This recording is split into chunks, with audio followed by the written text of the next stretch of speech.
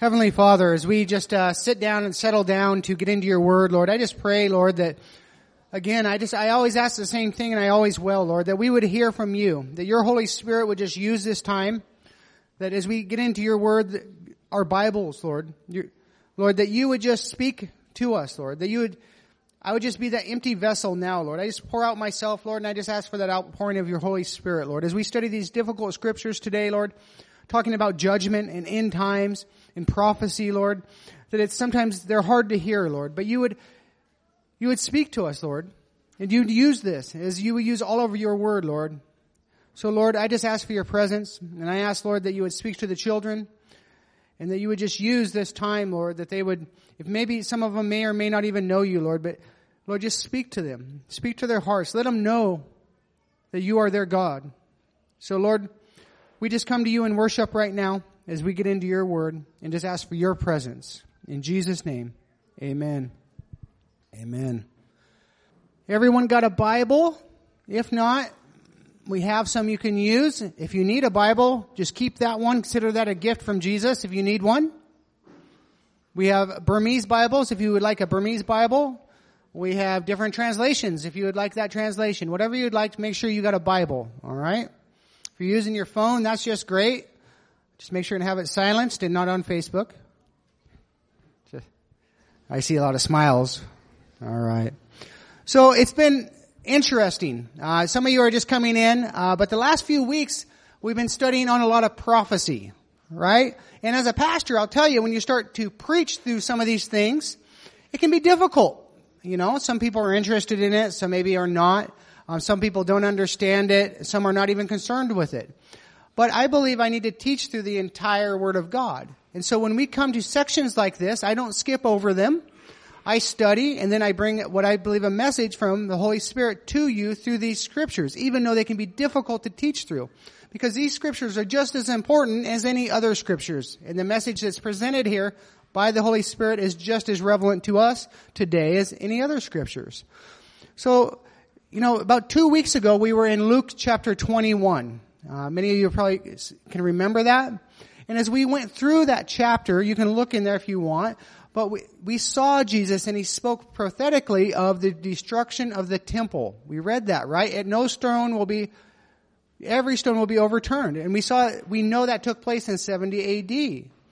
Now in them passages, as we studied through Luke, we also saw that a warning from Jesus as he warned each and every one of us from Jesus' time all the way to now, warning us of many false prophets that would come.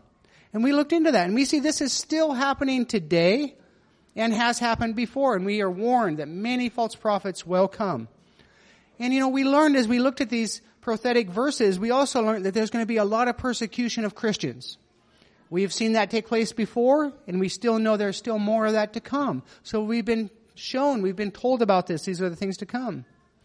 And then Jesus continued after this, and he foretold or prophesied about his second coming. And we started to look into that. And we saw through the scriptures how he will come in the clouds. And then when he comes in the clouds with his angels, he will then draw the faithful up. And we refer to this as the rapture, right? So we can see through these verses as I've been teaching through them that Jesus is preparing each one of us and letting us all know what will take place and what we should expect and what we should be looking for. Now, in Matthew 25, we went last week, right? You can turn to Matthew 25. And we looked at two parables. Remember? The parable of the 10 bridesmaids. And then the parable of the 3 servants. And then today we're going to finish that chapter. But as we looked at both of these parables, really what we saw is one main lesson is really what I saw in there. Just to summarize the whole thing, the whole 1 hour sermon last week. We saw through these parables that each one of us, every one of us as Christians, are personally responsible to be good stewards of what God has given each one of us. That we have a responsibility. And as we saw that, we also learned that we can't put off that responsibility, that personal responsibility on the government or the church or someone else. But each one of us have been gifted different abilities or different blessings, and we're to use that as we're awaiting Jesus' coming. So we are responsible to that.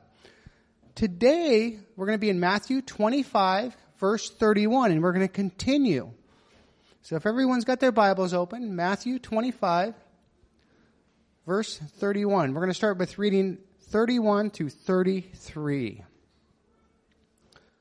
But when the Son of Man comes in his glory, and all the angels with him, then he will sit upon his glorious throne.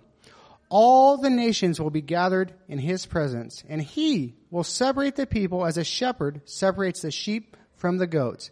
He will place the sheep at his right hand and the goats on his left hand. We'll stop there for now.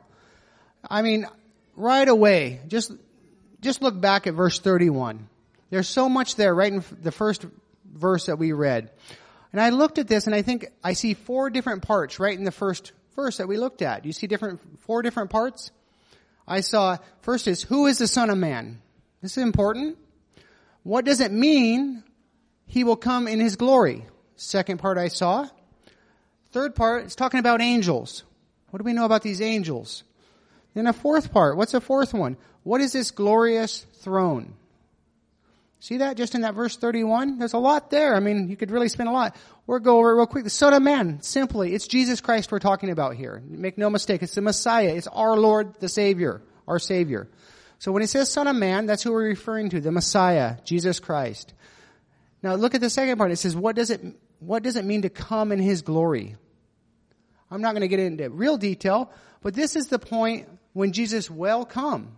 Now this is talking about his second coming, right? It's when it says about his glory, everyone will see Jesus coming in the clouds, coming in the sky, and they will see him truly in his fullest, right? They will see him as creator of existence. I don't even know how would you even word that? What you're going to see when he comes in his second coming. It will be in all the splendor. You will recognize him truly as God and the creator of everything that exists. When we talk about coming in his glory. It's beyond words I could ever explain it, but there will be a time when he does come and everyone will be looking up at this second coming and they will recognize Jesus as God and recognize for him for who he is. When he talks about this glory. It talks about angels. And, we talked about it a little bit last week, but Jesus isn't just coming alone in all of this. He's coming with all the angels of heaven, it says. And you think about that. Angels, it's mentioned throughout the Bible, right? There's many occurrences where man has encountered angels, right? And each time the response is very similar when man encounters an angel, pretty much. I mean, there's fear, there's respect. I mean, most of the time they're always bowing down right on their faces. The power is immense, right? The angels usually are, get up. I'm not God. Don't bow to me. But you think about the instant response that we see out through the Bible when a man meets an angel, what his response is. Now think about that. That's only like seeing 1 or 2 angels. Imagine all the angels of heaven coming down. Imagine that. It would be, there's no way to explain that. It's amazing. What is this glorious throne? You see that? This is a real place. You know that? It's here.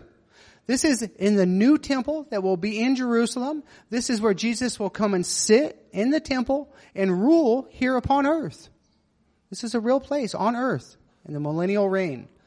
So right there in that first verse we see 4 parts, and this is all describing Jesus' second coming. And there's a lot there.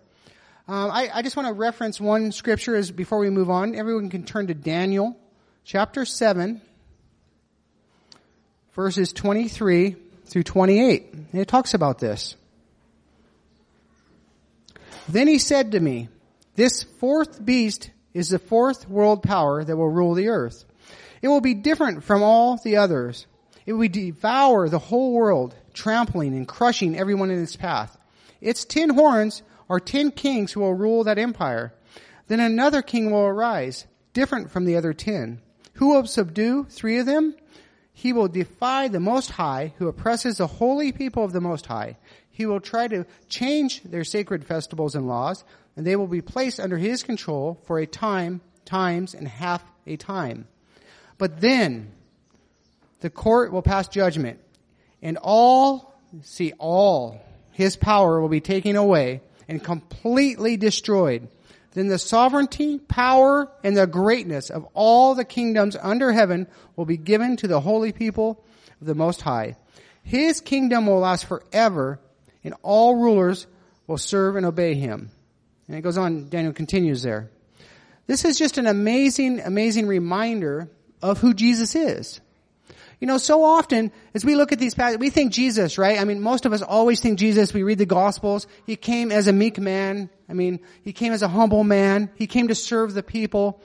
Then we know, that's how we kind of picture Jesus. We picture him going to the cross for our sins, right? I mean, he allowed himself to be placed on that cross, to allow himself to have each and every one of our sins placed on him. Then he died. We know this. We know then that he was raised from the dead, right? But we see this. This is a picture most of us have of Jesus. You know, the beard, the long hair, kind of hippie looking guy, right? It's not incorrect. But we got to see the other side of Jesus, who he is. This is God. He's going to come down in the heavens with all the angels of the heaven in all of his glory. You know, I was thinking of this as I was reading this. You know, when we pray, I've kind of studied a little bit here and there. How do we pray? What would be an outline for prayer, right? And usually if you see most in the Bible, when you pray, you see an outline that you start with defining or acknowledging or giving God glory or praise for who he is, right? We see that in the Lord's Prayer and other places, you know, the God of all creation. You go on and think of this. When you pray, this is the God, Jesus, is going to come down from the heavens with all the angels of heavens in all of his glory. This is who we're praying to. This is who we have a relationship with. And I don't think we always get that. This is a different picture to look at Christ in this light, in this picture. So I think it's neat to look at it this way. As we're reading this, and Jesus is teaching this, just think of this, right? But in this time, Jesus is just days now to allow himself to be beaten, to be humiliated, and then to be placed on the cross. This same God that's going to come down in the heavens with all the angels. It's so amazing to me that Jesus would descend here to earth as a man, serve the people around him, allow himself to be placed on that cross, paying the price of each and every one of our sins, then to be resurrected, to go to heaven, and then you read today when the time will come when he will come back in all his glory. It's amazing to me. All of this said, each one of us can have a personal one-on-one relationship with him, the God of this glory. It's just amazing to me. We're going to continue in today's lesson. Let's look again though at verse 32. We know that he's using this analogy of sheep and goats. And, you know, as you look at this, it may seem strange to some of us, right? Sheep and goats. I don't know, how many of you are really familiar with goats and sheep? I mean, not many of us are goat herders or sheep herders, right? I mean, maybe we've read some in books, you know, kind of because we're Christians on what sheep are. Not as much goats, but sheep, really studied their character and their nature. But I don't think any of us are really truly familiar what it is to raise sheep or goats or be a herder of such animals, right? Now, we know in Jesus' time this is a very common profession, right? And in Jesus' time, this teaching would be extremely relevant to the people, right? They would understand this because this was in their culture. Now, many of you may not know this about me, is I grew up in a very small town in Nevada, which maybe some of you know where Nevada is, some of you don't. Very small town. My high school class only had 12 to 15 students, to give you how small. The whole town was like 600 people. So I grew up in a very small town. And this town, the main profession or the jobs people had were either ranching, farming, or they worked in gold mines. And so, because I grew up in that community, now it was a lot of cowboys there. You guys know cowboys, you see them on TV. I wasn't a cowboy, right? But I did have a hat and I had my boots. That doesn't make you a cowboy, by the way. But this community that I worked in, everyone was either, you know, ranching, farming, or mining. So if you grew up in that community, right, you know a lot about these items, right? Even if you weren't a cowboy, I know a lot about raising cows. I know a lot about ranching. I know a lot about growing alfalfa or hay, because I grew up in that. And as a young adult, I actually worked on a lot of ranches and I worked on a lot of hay farms, and so driving tractors and doing different things. So I understood that culture because I grew up in it, right? Just like these Jewish people understood what it was to be a sheep herder or a goat herder. Even if they weren't actual shepherds, they would understand a lot about it because that was their culture. That's what they knew.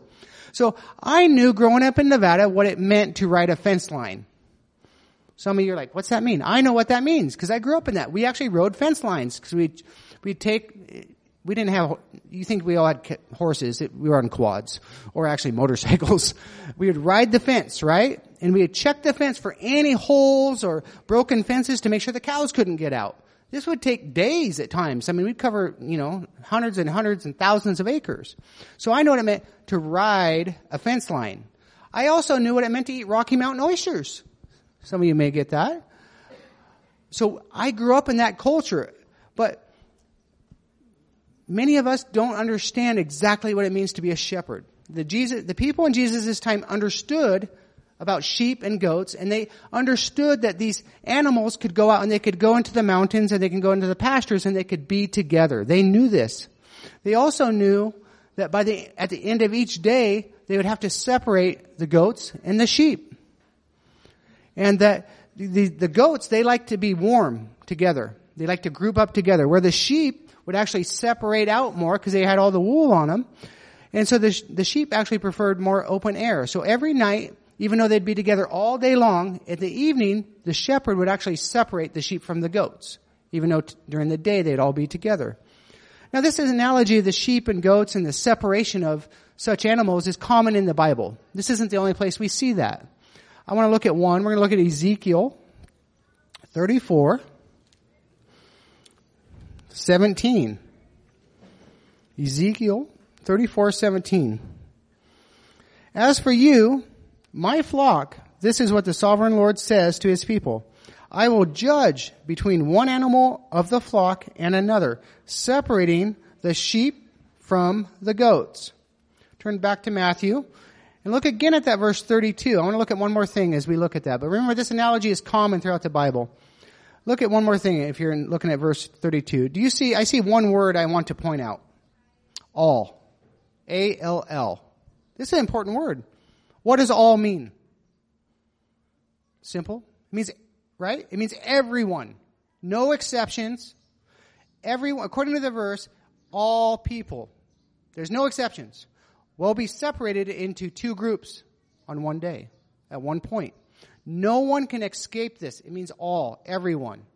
It's important to realize because a lot of people in today's society sometimes believe they have a different way or they can be excluded. There's two groups and all people will then be separated at one point. There's no choice. It's either, according to the scripture, it's either the left side or the right side. There's no middle. There's only one choice here, right? You either follow Jesus or you don't. That's it. There's no other paths.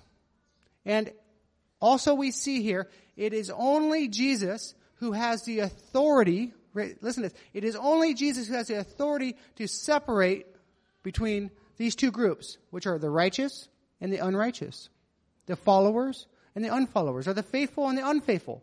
It's only Jesus who has that authority to separate them two groups. It's not us. It's an important fact. Let's continue. Look at verses 34 through 36. Back in Matthew. Then the king will say to those on his right, come, you who are blessed by my Father, inherit the kingdom prepared for you from the creation of the world. For I was hungry, and you fed me. I was thirsty, and you gave me a drink. I was a stranger, and you invited me into your home. I was naked, and you gave me clothing. I was sick, and you cared for me. I was in prison, and you visited me. Jesus is prophesying of a final judgment as we read through this. This separation of people that we see here will take place after the 7-year tribulation. Some people maybe would say it would happen before. I believe it happens afterwards. I believe this happens. The separation of the nations, separation of the people will happen, I believe, right after following the battle of Armageddon. After the 7-year tribulation. So we have, just to give you a close idea, we have the rapture, right? Jesus comes in the clouds. He draws all the believers up with him. Which I believe, then I'm a pre-trib. That starts the tribulation, 7 years. There's a lot of things that take place there. At the end of the tribulation, you'll have the Battle of Armageddon. Big battle. You can read about it. And then at the end of that, you have here, which we're talking about Jesus' second coming. And this is where the separation will take place that we're talking about today. So it can get a little confusing, and I'm going to tell you there are different views on how exactly the order of the events would take place. Not bearing on what will happen, though. What will happen is still the same. Exactly when you believe it's before the tribulation or after the tribulation, there is different opinions on that, and I respect other people's opinions. I happen to believe this is the order, that this will take place after the 7 years, right after the Battle of Armageddon, which will then begin the 1,000-year reign of Christ here on earth in this throne that we were talking about in the new temple. So it gets a little confusing, but this separation here, this judgment will start the 1,000-year rule on earth. But what do we see as we know that? Only the sheep in this scripture, only the believers will be part of this Christ rule here on earth. You can read about it in Revelation 20. It talks about the next stage, if you want to read it. This is the great white throne judgment. So don't confuse that with what we're talking about today. It gets a little confusing. The great white throne judgment happens after the 1,000-year reign.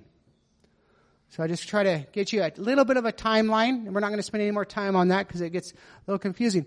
But I think what's interesting here is it appears that Jesus, do you see that he's using an analogy here, right? This isn't really a parable, but there's an analogy definitely used here.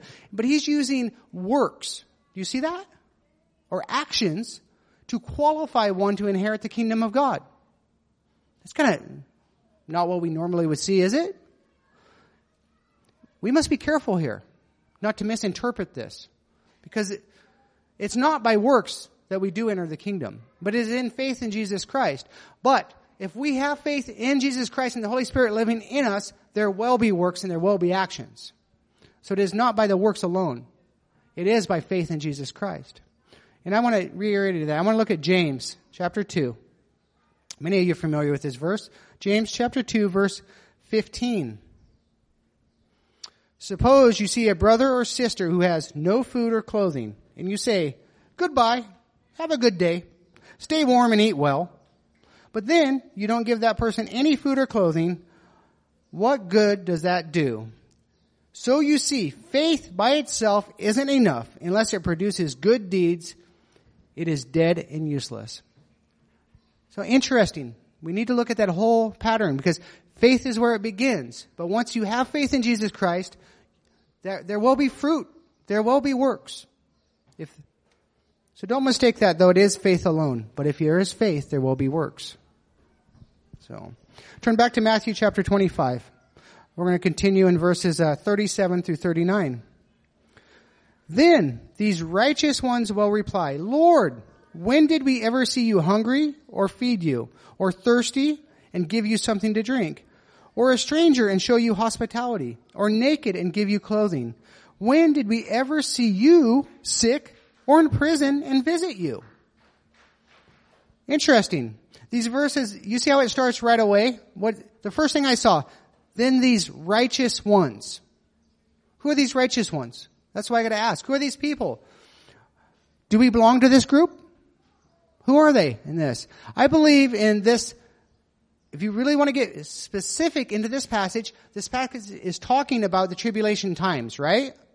So these righteous ones in this text are the ones that were left behind but had come to faith in Jesus during the tribulation. Now, this applies to us today. Don't take it completely out. This lesson will apply to every one of us sitting here today. But these particular ones are talking about the people in the tribulations that are Christians. The ones that came to faith in Jesus. Now, I looked and I asked, how does this happen? How are these people called righteous? I want to make this clear. Because anyone here may be wondering, how do you, even today or then, how does one become called righteous in God's eyes? This is simply by accepting the gift, accepting and believing and coming to faith in Jesus Christ. Accepting and surrendering our lives to Him, becoming His children of God. And through that we become righteous in God's eyes, and then we would be the ones that God would refer to as the righteous ones, whether it be Christians today or in the tribulation time. It's still the same. Faith in Jesus. Now these people, they're questioning this, right? You see, they're like, what's going on? They don't understand why Jesus would say they have provided for him. They don't get it. You look at the verses. They don't get it. They don't understand. So let's see Jesus explain this to them starting in verse 40. And the king will say, I tell you the truth. When you did it to the one of the least of these brothers, of my brothers and sisters, you were doing it to me. You see that? A question I looked at again, as it talks about this, it talks about the least of these, my brothers and sisters. So, who are these brothers and sisters? Who's these least of these brothers and sisters? Who is he talking about? Now, we don't know exactly, right? We can read this. You can read a lot of commentaries. They can say a lot of different things. Some would say that he's referring directly to the Jewish people. Some would say he's referring to Christians in general. Some would just say he's referring to all people in need, right? Who are these people that he's talking about that if you were to fulfill these people's needs that you would be blessed? Who are these people? Now, as I read this and I started pondering this, who is it? Who should I be providing for, right? As Christians, what people should we be providing to? Who are these brothers and sisters? Because this is an important question we should be asking if we read this passage. But then I said, that's not the real question. That isn't the question I should be asking. It's not who. I need to ask myself, not who, but am I willing to serve whatever person is in need in the name of Jesus, if I'm called to do so? I don't think it's important as who. Am I willing to serve? Whoever God places in front of me, whoever God shows me that I can help. So my willingness, I find out, is much more important than who. It's whoever God tells me to serve. Now, turn to Mark 41. I want to look at something with you real quick. Mark 9:41. It's important here. If anyone gives even a cup of water because you belong to the Messiah, I tell you the truth, that person will surely be rewarded. We see this principle throughout the Bible, that we are to give to the poor, we're to clothe, to treat the sick, to do all these things. But I want to tell you this, and this is me. I want to be 100% adamant on this too, though. In whatever we do, whatever it is. I see a lot of people out here that do a lot of things every single day. Whatever we do, if it's feeding the poor, maybe some of you do that here. Maybe it's clothing the needy. I know there's a bag of clothes back there we're waiting to give to someone. Maybe it's educating the uneducated. We got a lot of teachers and educated here. Or maybe it is visiting the sick. I know people that go hospital visits and help out there. Or whatever it is. However you're serving, however God has placed this on your heart and in your life, it needs to be done in the name of Jesus. I believe this adamantly. And I seen it the other day. We were at this school. All these things going on. It was done in the name of Jesus. Praise the Lord. Praise the Lord. I feel that we are called to help. But those that are receiving our charity, our help, our giftings should understand that this is because of Jesus. This is why we're doing this. It is Jesus that is blessing them. It's not us. I know they may not completely understand that or grasp that whole principle. But I believe they should know that we are doing this because Jesus has called us to do this and that Jesus loves them. Again, before we move in, I want to look one more thing at these brothers and sisters again. I know I told you we don't know exactly who they are. We don't know for sure. But as I read, and I believe this is very possible, that if you look at this scripture, I believe this is probably speaking of the 144,000. So think about that. The 144,000 Jews that will be in the tribulation. So you have these Christians, these people that have came to faith. Then you have the 144,000. Think about it. The 144,000, we've read about it, we've heard about it. They will not take the mark, right? You guys have heard this maybe? They will not take the mark. So in order to get through that time, that period, because they have not taken the mark, they will not be able to have jobs. They won't be able to have, money. They won't be able to buy or sell anything. They'll be in a really difficult position because they won't take the mark. And it's very possible that these 144,000, if we look at this passage, will be relying on the goodwill of the righteous ones, as he puts it here, or Christians to provide for them. It's very possible this is what he's referring to. Maybe this is who he's speaking of. I believe it's very possible in this context. But either way, the principles that he's teaching apply to every one of us today just the same. That we are to care for those who are unable to care for themselves and provide for people that are unable to provide for themselves. Either way, we are to do that. Let's continue in verse 41 through 43. Then the king will turn to those on the left and say, "Away with you, you cursed ones, into the eternal fire prepared for the devil and his demons. For I was hungry and you didn't feed me. I was thirsty and you didn't give me a drink. I was a stranger and you didn't invite me into your home. I was naked and you didn't give me clothing. I was sick and in prison and you didn't visit me." Wow. You know, as I started looking at these verses, the first word that kind of stood out to me was the word cursed. It just, wow. What does it mean to be cursed? What is it talking about there? Because these cursed ones, why were they cursed? Am I cursed? How do you break this curse if it was a curse? I started asking questions, right? Because it's cursed people. What is the penalty of the curse? It's the questions I start asking. This curse here is sin. It's a penalty. The penalty of sin is death. This is a sin curse. Now, we know the good news though, right? I asked, how can this curse be broken? This curse is broken, has already been broken. Jesus Christ broke that curse. When he allowed himself to be placed on that cross, therefore paying the price of our sins, and then dying on the cross, being resurrected, he broke that curse. That sin curse was broken.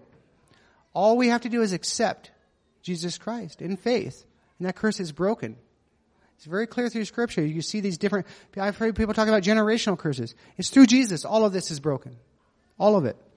Now another thing I looked at these different verses in 41 through 43. Do you see that the eternal fire, do you see that there? Hell, that's what it's talking about. It says it was prepared for the devil and his demons. Think about that. And we also know these demons. Do you know who the demons are? Just to make sure. It's the fallen angels. Okay? And there's the fallen angels, and it was Satan that had rebelled against God, and God had made this place for Satan, which was an angel also. This is what hell was prepared for. Did you know that? I read this, and I just never really thought about it, I guess. You know, hell was prepared for Satan and the fallen angels? And I researched this a lot after I saw this. After reading this, I don't know, I just assumed hell was prepared for the unrepentant or for the unfaithful. It's clear this place was actually prepared for Satan and his rebellion against God and the angels he took with him. Now, as I thought about that, I don't think God is never intends for anyone to go to hell. He never wants to see that. Ever.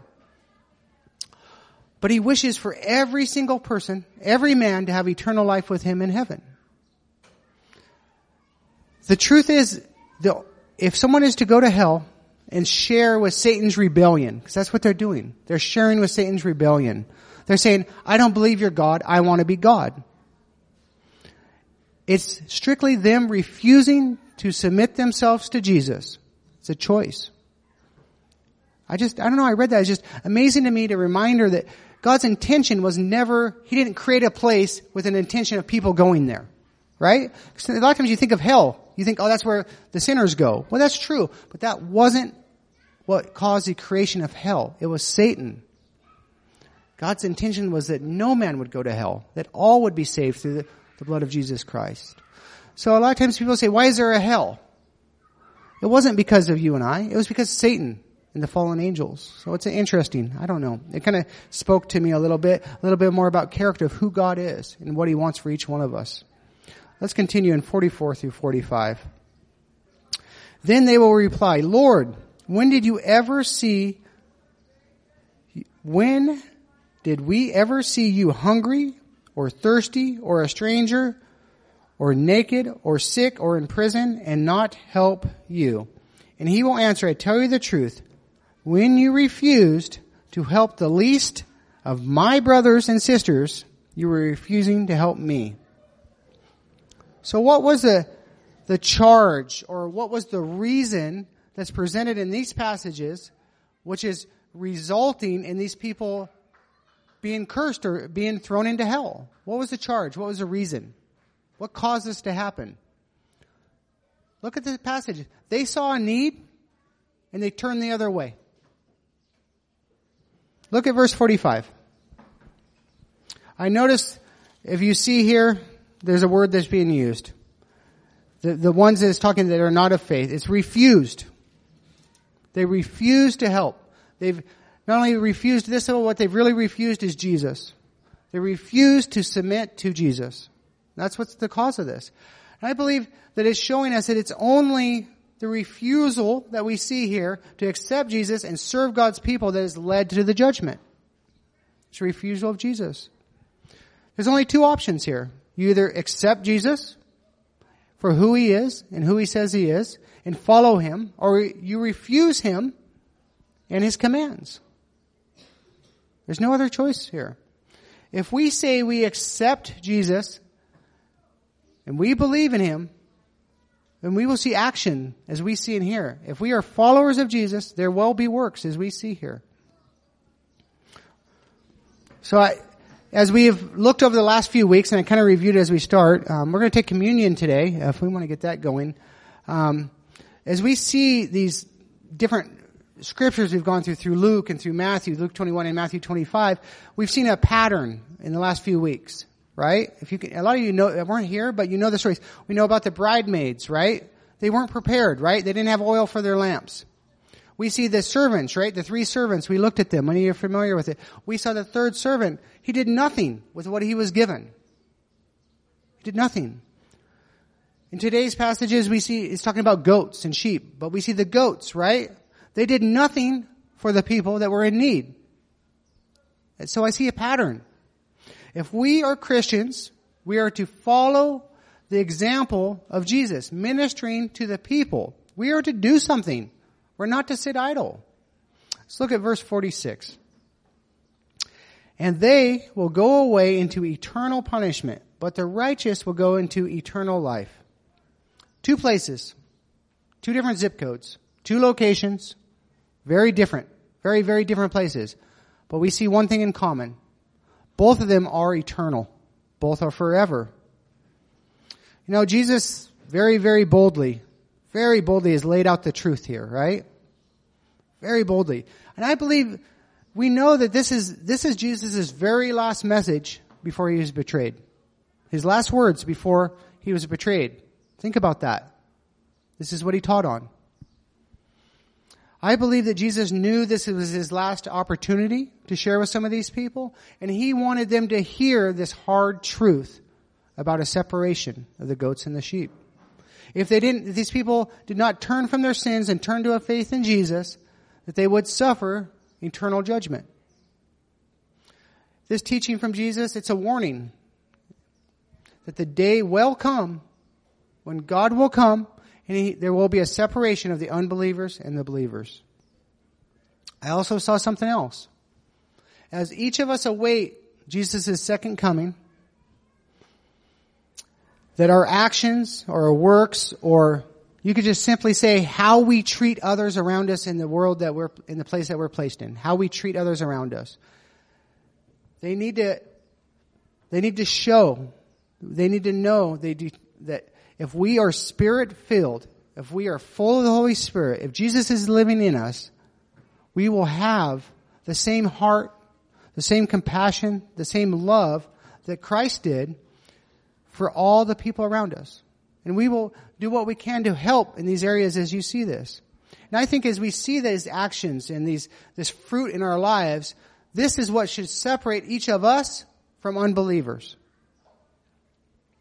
So the question is, do our actions or our works or just our lives, are they different from the world? Are they different from an unbeliever? As we get ready to close here and we're going to take communion, can we pass out the communion? Yeah, let's pass it out. I want to look at verse 34 again. Turn back in your Bibles and look at verse 34. I'd like all of us to read it together. It's on the screen so we can read it in the same translation. Mimar's good at this. Let's read this verse together. Ready?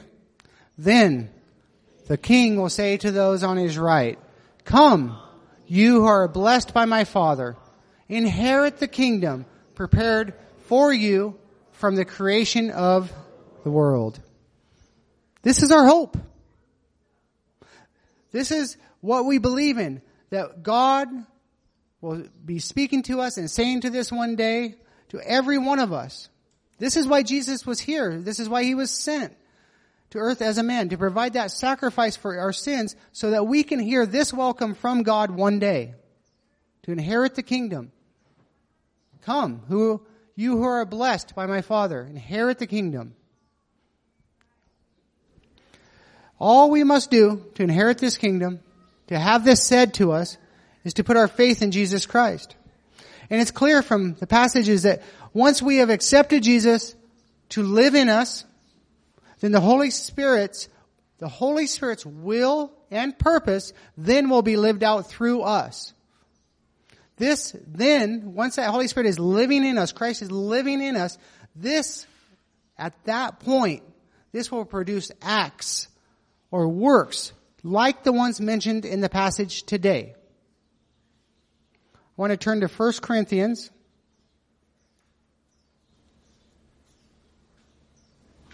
1 Corinthians 5:10. For we must all stand before Christ to be judged. We will receive whatever we deserve for the good or evil we have done in this earthly body. You know, today's passages are very confronting, right? Or very bold. Some even could say it's maybe difficult to hear. But it should confront us with the truth, with the reality that there will be a time of separation.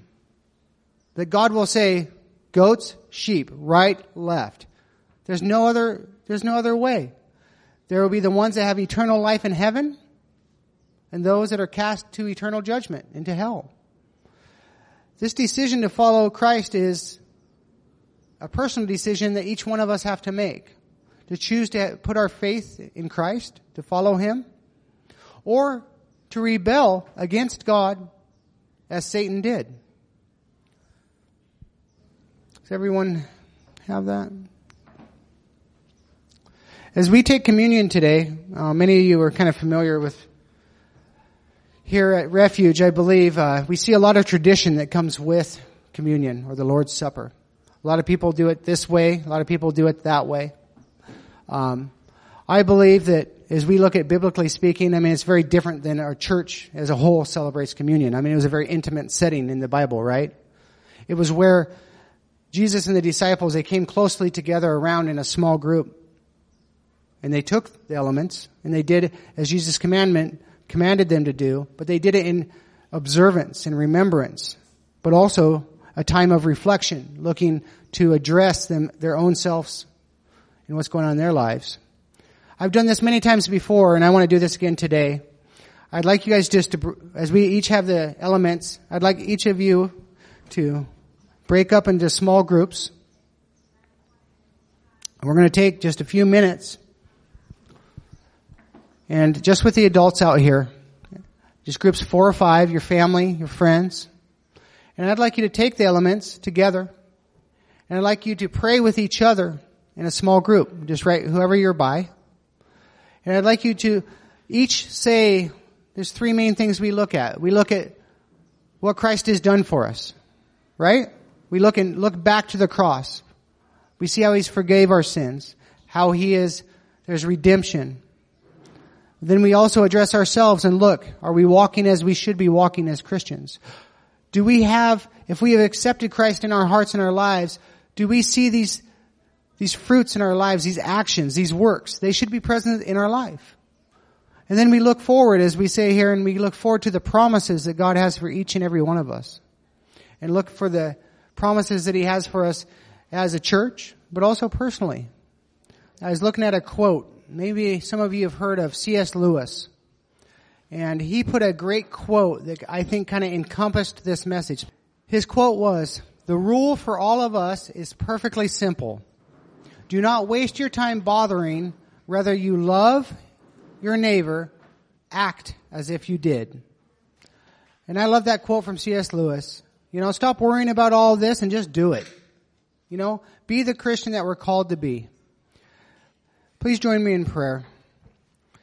Heavenly Father, as we took this time, Lord, to observe what You've done on the cross, Lord, as we took the bread and we took the juice or the wine, Lord, Lord, we observe and remember and reflect and give You just glory and praise, Lord, that You have taken our sins upon You, Lord, and paid that penalty that we were supposed to pay. That penalty was death. And You took each one of our sins, past, present, and future, Lord, and Your body was broken for this, Lord. And Your blood was shed, but it was shed in the covering once and for all, forever, for all of our sins, Lord. So, Lord, we praise You and we thank You for this gift that You've given us, Lord. As we took communion today, as we followed that ordinance that You've given us, Lord, I just thank You, Lord. I ask that, Lord, You would just bless this time. And, Lord, You would just hear it. That would be a form of worship to You, Lord, as we just thank You and praise You. And Lord, if there's any sin or anything that we're struggling with, maybe it's not even a sin. Maybe could be a lack of faith, Lord. It could be that we're not in Your Word as we should be. Or maybe, as I heard some, that we just feel that we're kind of being lazy as a Christian, Lord, that we're not really out there sharing and doing and using the different gifts that You've given us, Lord. I just pray, Lord, as we finish up kind of this series on this prophecy and these examples that You've given us, that we're to be doers of the Word. We're not to sit idle, but we're to be busy about doing Your work. Lord, please give us the strength to do that through Your Holy Spirit, but also give them wisdom and discernment of where each of us can be used and where we should serve. Lord, we love You so much, Lord, as we head out the door. Lord, we head into the mission field. Just show us, Lord. Show us what You'd have for each one of us, Lord. Protect us all. Guide us all. And just bless our time, Lord, this week and be with us all. In Jesus' name, amen.